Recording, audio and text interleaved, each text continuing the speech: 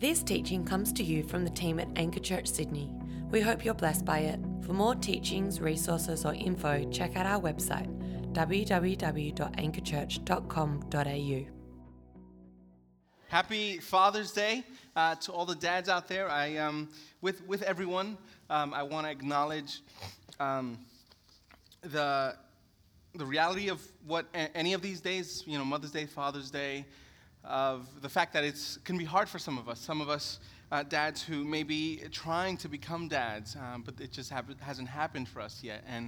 And for dads who've lost their dads recently, or the dads who are just doing it tough right now, or you may have experienced loss of your dad, or not having a dad at all, or still having a strange relationship. So we want to say with you that we want to weep with you on days like this, and we want to rejoice with those who have had good experiences. And like everyone has said, like Seti and Matt and Jerusha, that we always want to point to the reality that there is a perfect and good Heavenly Father who wants to be your father, who wants to call you into his family.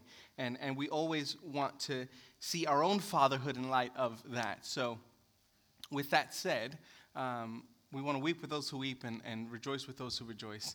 And as we come to the Word, I want us to pray together. I'm going to read Acts 12, and we're in the middle, just about. This is a bit of a hinge chapter. I'm going to read Acts chapter 12, and then I'm going to pray. We're going to pray together, and then I'm going to preach. And I need your help to do that. So let me pray. Let me read, then we'll pray, then we'll preach. Let's go. Acts chapter 12.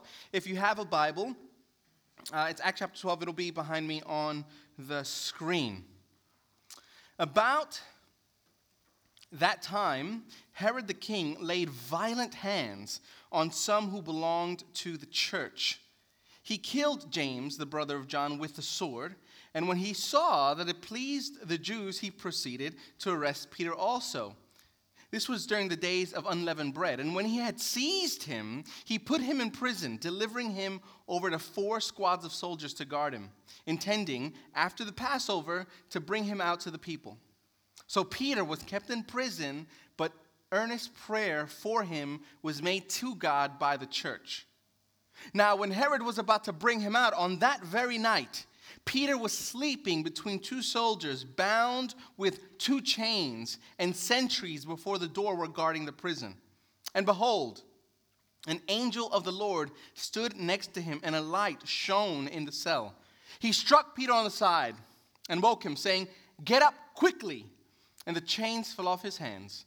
And the angel said to him, "Dress yourself and put on your sandals." And he did so. And he said to him, "Wrap your cloak around you and follow me." And he went out and followed him. Now he did not know what was being done by the angel, what was being done by the angel was real, but thought he was seeing a vision. When they had passed the first and second guard, they came to the iron gate leading into the city, and it opened for them on its own accord. And they went out and went along one street, and immediately the angel left him. When Peter came to himself, he said, "Now I am sure that the Lord has sent his angel and rescued me from the hand of Herod and from all that the Jewish people were expecting." When he realized this, he went to the house of Mary, the mother of John, whose other name was Mark, where many were together gathered and were praying. And when he knocked at the door of the gateway, a servant girl named Rhoda came to answer. Recognizing Peter's voice in her joy, she did not open the gate, but ran in and reported that Peter was standing at the gate. And they said to her, "You are out of your mind." But she kept insisting that it was so, and they kept saying, "It is his angel." But Peter continued knocking. And when they opened, they saw him and were amazed. But motioning to them with his hands to be silent, he described to them how the Lord had brought him out of prison. And he said, "Tell these things to James and to the brothers." Then he departed and went to another place. Now when day came, there was no little disturbance among the soldiers over what had become of Peter. And after Herod searched for him and did not find him, he examined the sentries and ordered that they should be put to death. Then he went down from Judea to Caesarea and spent time there. Now, Herod was angry with the people of Tyre and Sidon, and they came to him with one accord, and having persuaded Blastus, the king's chamberlain, they asked for peace because their country depended on the king's country for food. On an appointed day, Herod put his royal robes, took his seat upon the throne, and delivered an oration to them. And the people were shouting, "The voice of a God and not a man." And immediately an angel of the Lord struck him down because he did not give God the glory, and he was eaten by worms and breathed his last. But the word of God increased and multiplied. And Barnabas and Saul returned from Jerusalem when they had completed their service, bringing with them John, whose other name was Mark. Let's pray. Father, we thank you so much that you have given us this day. No day is promised to us, and so we want to come before you in thanks that you have given us yet another day. Whether we realize it or not, we are dependent on every breath on you. You are the giver of life, and so we want to thank you that we are able to be here today.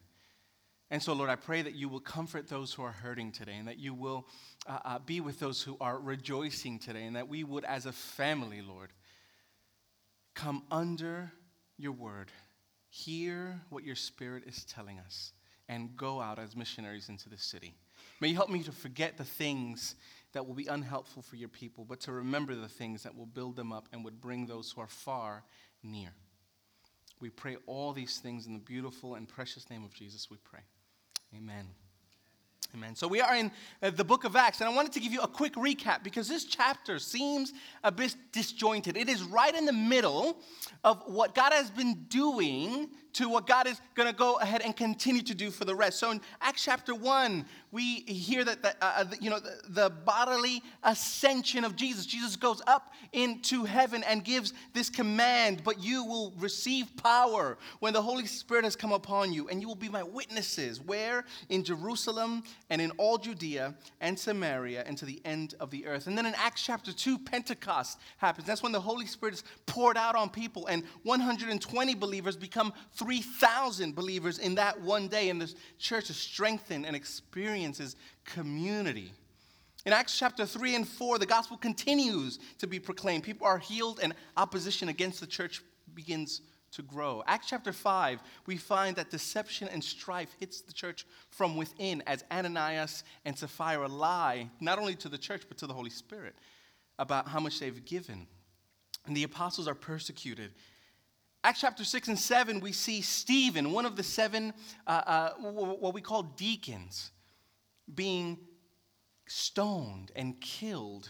He preaches the longest sermon in the New Testament and is killed for it. He becomes the first martyr of the church. Acts chapter 8, the gospel goes to Samaria, and the people people believe through Philip. And the Ethiopian eunuch comes to believe through Philip. Acts chapter 9, the great persecutor of the church, Saul, is rescued. In fact, on the way to arrest Christians, he is arrested by Jesus and becomes an apostle to the Gentiles, to those who aren't Jews. In Acts chapter 10, we learn this, that the gospel continues to push racial and ethnic boundaries as Cornelius, the Gentile centurion, comes to believe with his family. In Acts chapter 11, the gospel is preached, churches are planted, and the darkness is pushed back. And Antioch is the first place where followers of Jesus are called Christians. And it sounds a lot like what we have been trying to partner with God to do in this city. Luke has been recording all along, time after time, people being saved, people being rescued. And all of this is happening around what we read in Acts 1:8, that verse I just read.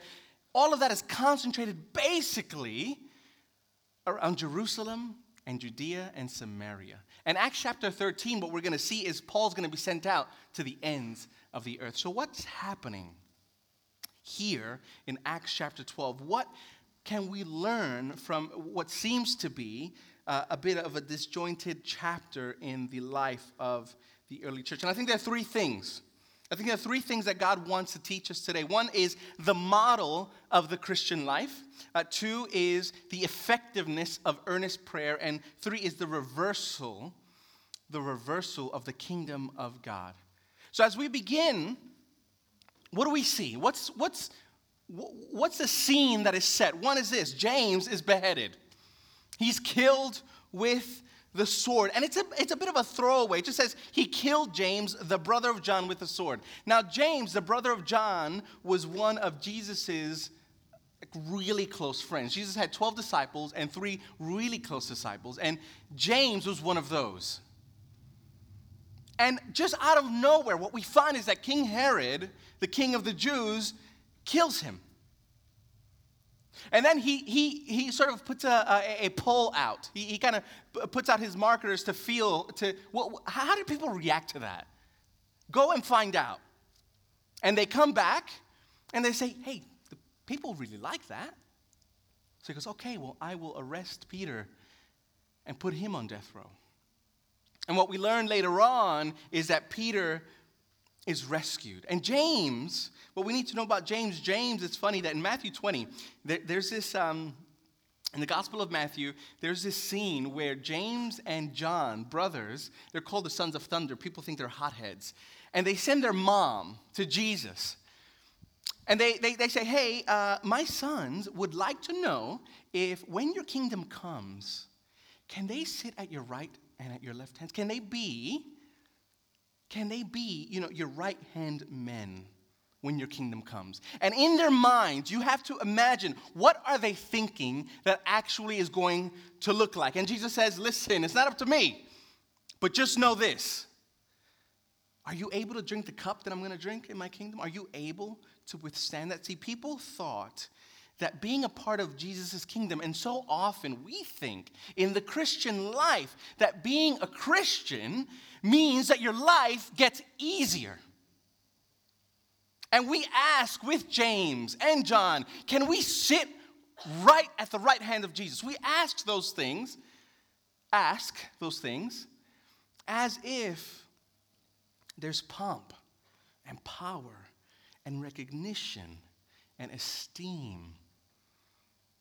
And we compare James's story with Peter's story coming up, which is one of deliverance. And we compare those two and we say, okay, we don't want James' narrative, but we'll take Peter's. We'll take the divine deliverance. But the model Christian life needs to incorporate both these things. Martin Luther, over 500 years ago, he contributed a lot to the church. But one of the things he contributed, I feel, the most was something he called a theology of glory and a theology of the cross. This is a theology of glory. In simple terms, Martin Luther, through Carl Trueman, says this. In simple terms, the theologian, the person of glory, assumed that there's a basic continuity between the way the world is and the way God is. If strength is demonstrated through raw power on earth, well then, God's strength must be the same, only extended to infinity. To such a theologian, a person, the cross seems like foolishness, a piece of nonsense.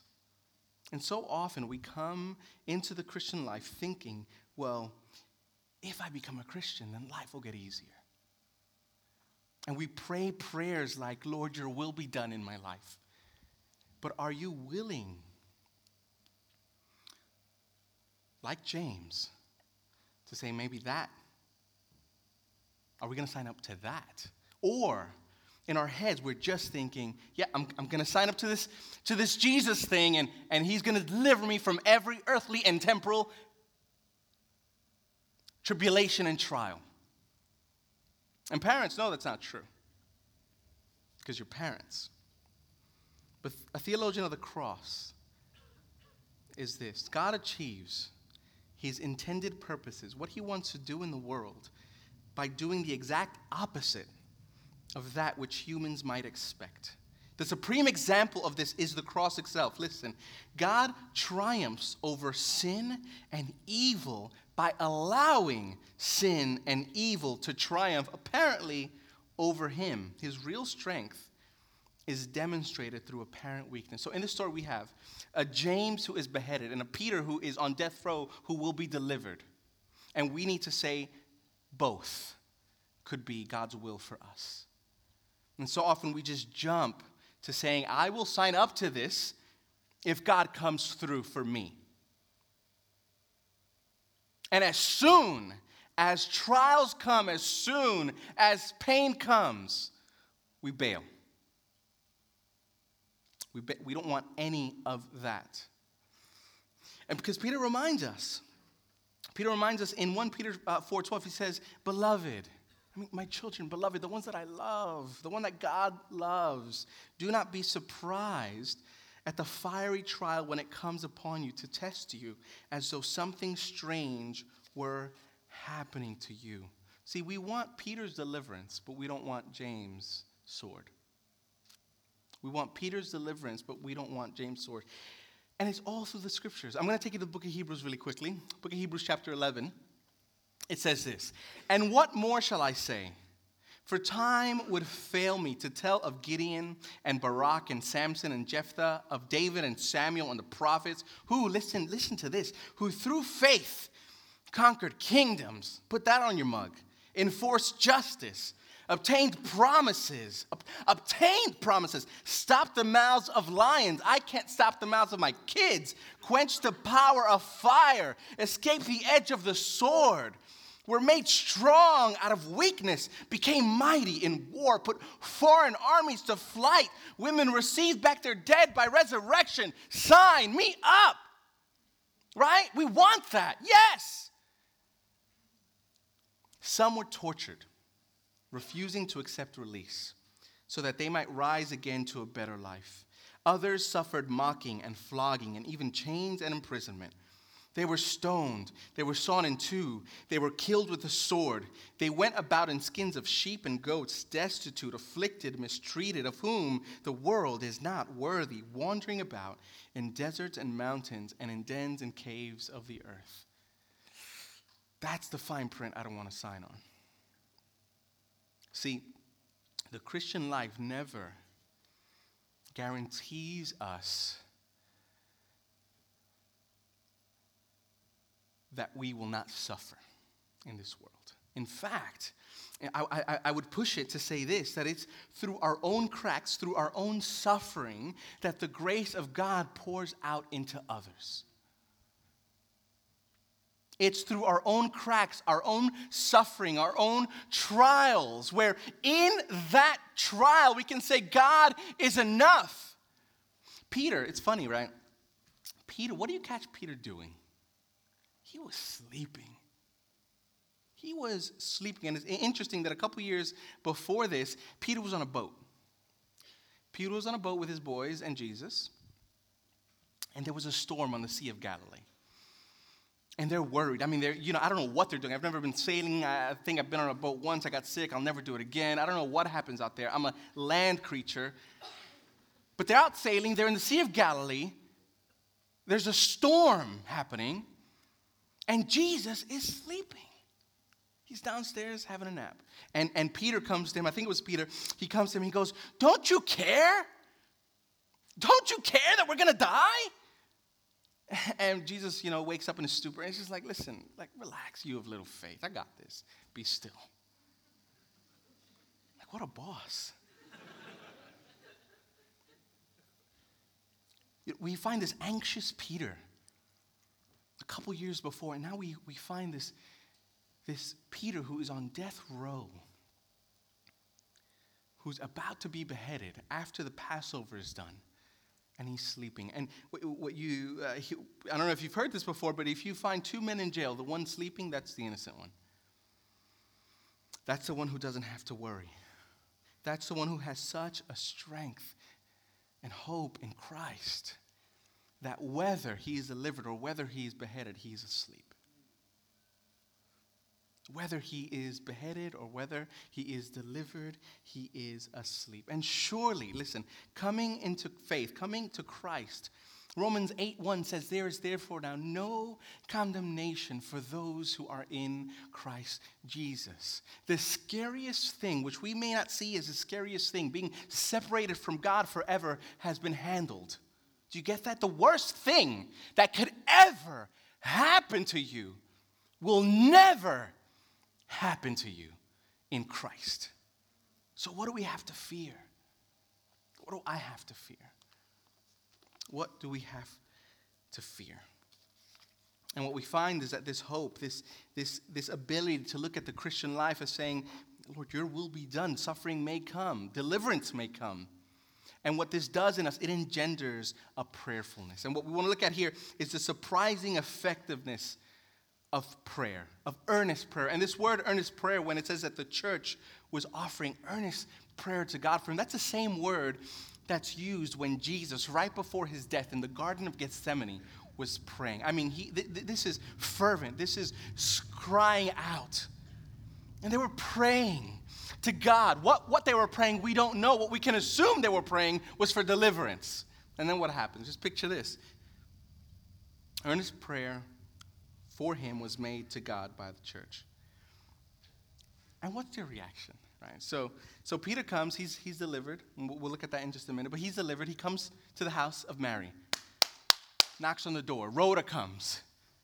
In her joy, she goes back in the house. She goes, Peter's here. Nah. You're crazy.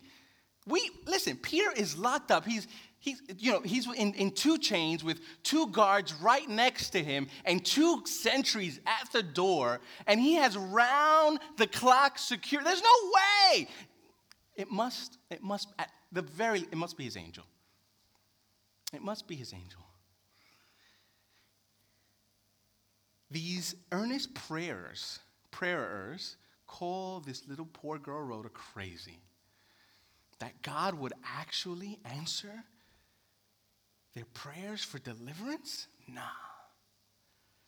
And they come out and they think he's this angel. And finally they see, oh, no, this is Peter. And they realize that their prayers have been answered. There is deliverance. And some of us have tasted that deliverance. Some of us have been praying to have children for years. And it's happened for some of us. And it hasn't happened for others. Some of us have been praying for a spouse, and it has happened for some of us, and for others it hasn't. Some of us have been praying for a job or finances, and it has happened for some of us. And for some of us it hasn't. And that's why we could never put the Christian life in the kingdom of God, into a formula like this, that if you trust Jesus, you'll be exempt from the trials and tribulations of the world. Or you can't say, because of the brokenness of the world, we could never expect divine deliverance. In the end, we are promised ultimate and final deliverance from Satan, sin, death, and false self by the God who is renewing everything in the world. And we are called now to pray. We're called now to offer earnest prayers that we would see that come. And that's what we pray in the Lord's Prayer. May your will be done on earth as it is in heaven. We pray for more and more to see the deliverance of God fleshed out in our life. But as we live in this broken world, we could never think that we're guaranteed it until the last day. And finally, I'm going to be quick here. From verse 20 on, the reversal of the kingdom of God. I want to read to you these again because I want you to feel the weight of this. Now Herod was angry with the people of Tyre and Sidon, and they came to him with one accord, and having persuaded Blastus, the king's chamberlain, they asked for peace because their country depended on the king's country for food. So on an appointed day, Herod put on his royal robes. Just listen to that. Hold on to that language. His royal robe, took his seat upon the throne, and delivered an oration to them. And the people were shouting, "The voice of a God and not a man." And immediately an angel of the Lord struck him down because he did not give God the glory. And he was eaten by worms and breathed his last. But the word of God increased and multiplied. Just follow the narrative, the flow of the story. The story begins with James dead, Peter on death row, and King Herod as a boss, ruling, calling the shots. And it ends with Peter delivered and Herod dead. And what do we learn from this? That so often, to the naked eye, setbacks, like your 2 leaders being imprisoned, one of them being beheaded, setbacks in the kingdom of God often serve to bring forth the kingdom of God, to bring the kingdom of God to bear on in our lives and in this city, so often we see setbacks in our own lives as negative. We have been, my wife and I, we've been married 10 years, almost 11 now. And in the beginning of our marriage, statistically, they say that the 11th and 12th year are the happiest years of marriage. And I can attest that that's true. And in the beginning of our marriage, we had a couple miscarriages, and that was hard for us, and that was a setback. Recently, we've been experiencing a lot of health issues for the both of us, for the family, and Catherine now has, she's broken her foot, torn a ligament, and something that every single orthopedic surgeon that we've seen said, well, this is just something you're going to have to carry. That's a setback. It's a significant limitation on our lives. And it's been about a year now, and I have to say, we've felt loved and cared for by you guys and prayed for by you guys, and it's a significant setback. And for a while in the beginning, it took a lot of adjustment in the home. It took a lot of adjustment, mobility-wise and things like that. And what we're learning now is that these setbacks, these limitations are places where God wants to meet us. They're cracks in our lives, in this false perceived armor, that those cracks, that's where God wants to meet us. And that's what we can offer to the world. We don't offer the world a strength that we have. We offer the world our own weakness. And in that weakness, Christ's strength is made perfect. So you may see a ton of setbacks, infertility, job loss, financial pressures. You may see all those things as setbacks. And we pray with you for deliverance from those things. But do you have it in your category of thinking, in your theology, that those are the places where God wants to meet you? Is that a part of the furniture of your life? Because if it isn't, it needs to be. God wants to meet us in the brokenness and often take that brokenness in this reversal of the kingdom of God and use that for his purposes. Paul says this in 1 Corinthians 18. He says, "For the word of the cross is folly to those who are perishing. But to us who are being saved, it is the power of God. For it is written, I will destroy the wisdom of the wise," the pomp, the prestige, the perceived importance, "and the discernment of the discerning I will thwart. Where is the one who is wise? Where is the scribe? Where is the debater of this age? Has not God made foolish the wisdom of the world? For since in the wisdom of God, the world did not know God through wisdom, it pleased him through the folly of what we preach to save those who believe." I want to go down. "But God," verse 27, "chose what is foolish in the world to shame the wise." God chose what is weak in the world to shame the strong. Embrace that, because in the kingdom of God, everything is reversed. See, what sin has done, and what we need to understand, we need to have a healthy theology. We need to have a healthy theology of creation. That creation, bodily form, matter is not inherently evil. God created the world good. And in Deuteronomy 4, there's this beautiful passage that talks about, it's hard. It talks about idolatry.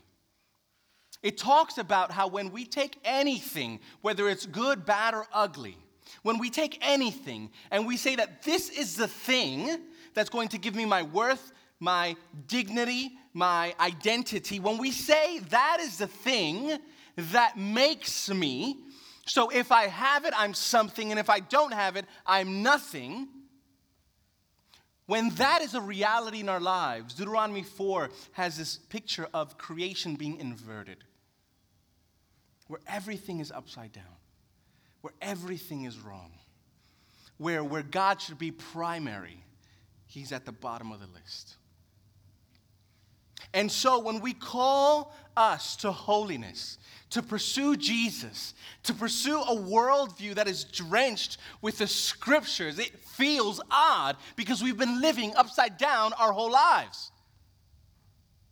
everything around us, everything in our culture tells us to live a certain way. And the Bible, the scriptures, the wisdom of God, even the foolishness of God,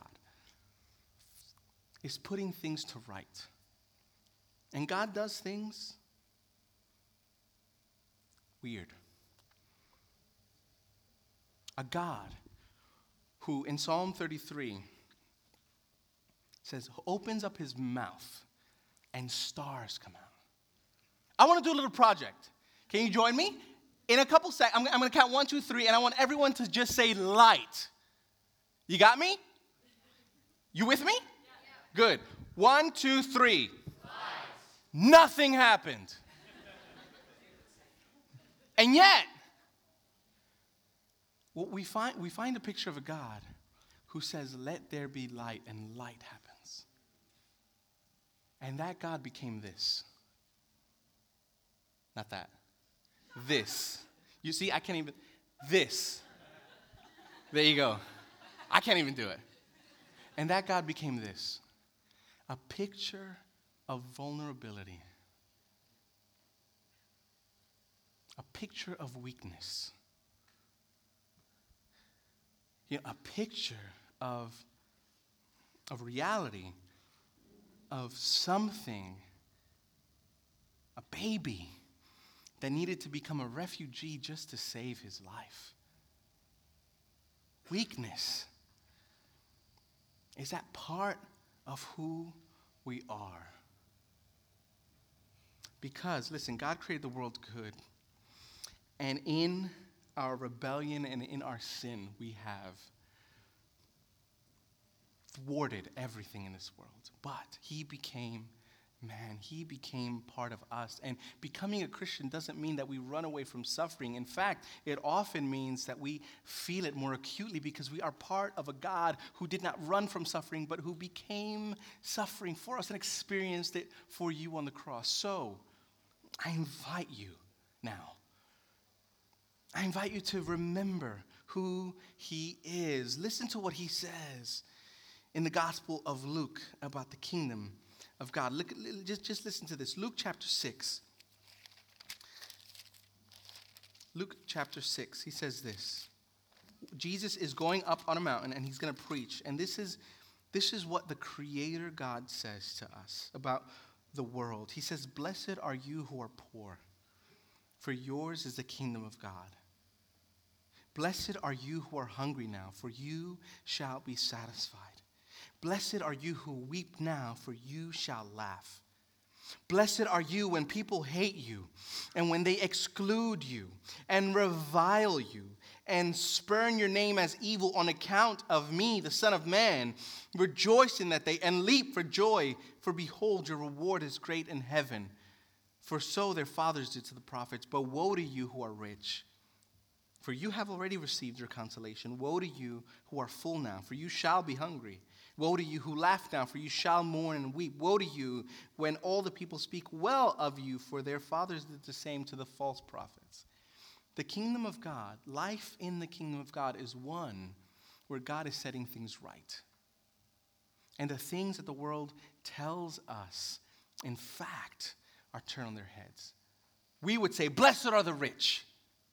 Blessed are the happy. Blessed are those who are spoken well of. Not in the kingdom of God. And I invite you to count the cost, but I invite you to enter into this beautiful relationship with a God who has come to set the world straight.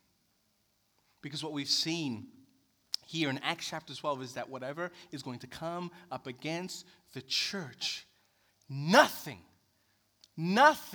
is going to hold back this gospel from going out into the nations. Nothing is going to stop God's plan. Nothing can thwart God's purposes. So that means, struggling Christian, that nothing can stop God from forming Christ in you. And nothing can stop you from coming to Christ now. So I invite you I invite you, if you don't know Jesus in this way, I invite you to come. There's going to be a prayer team in the back. We're going to celebrate now as we sing together. We're going to celebrate as we take bread and juice as a symbol of what Christ has done on the cross. That little baby who grew up,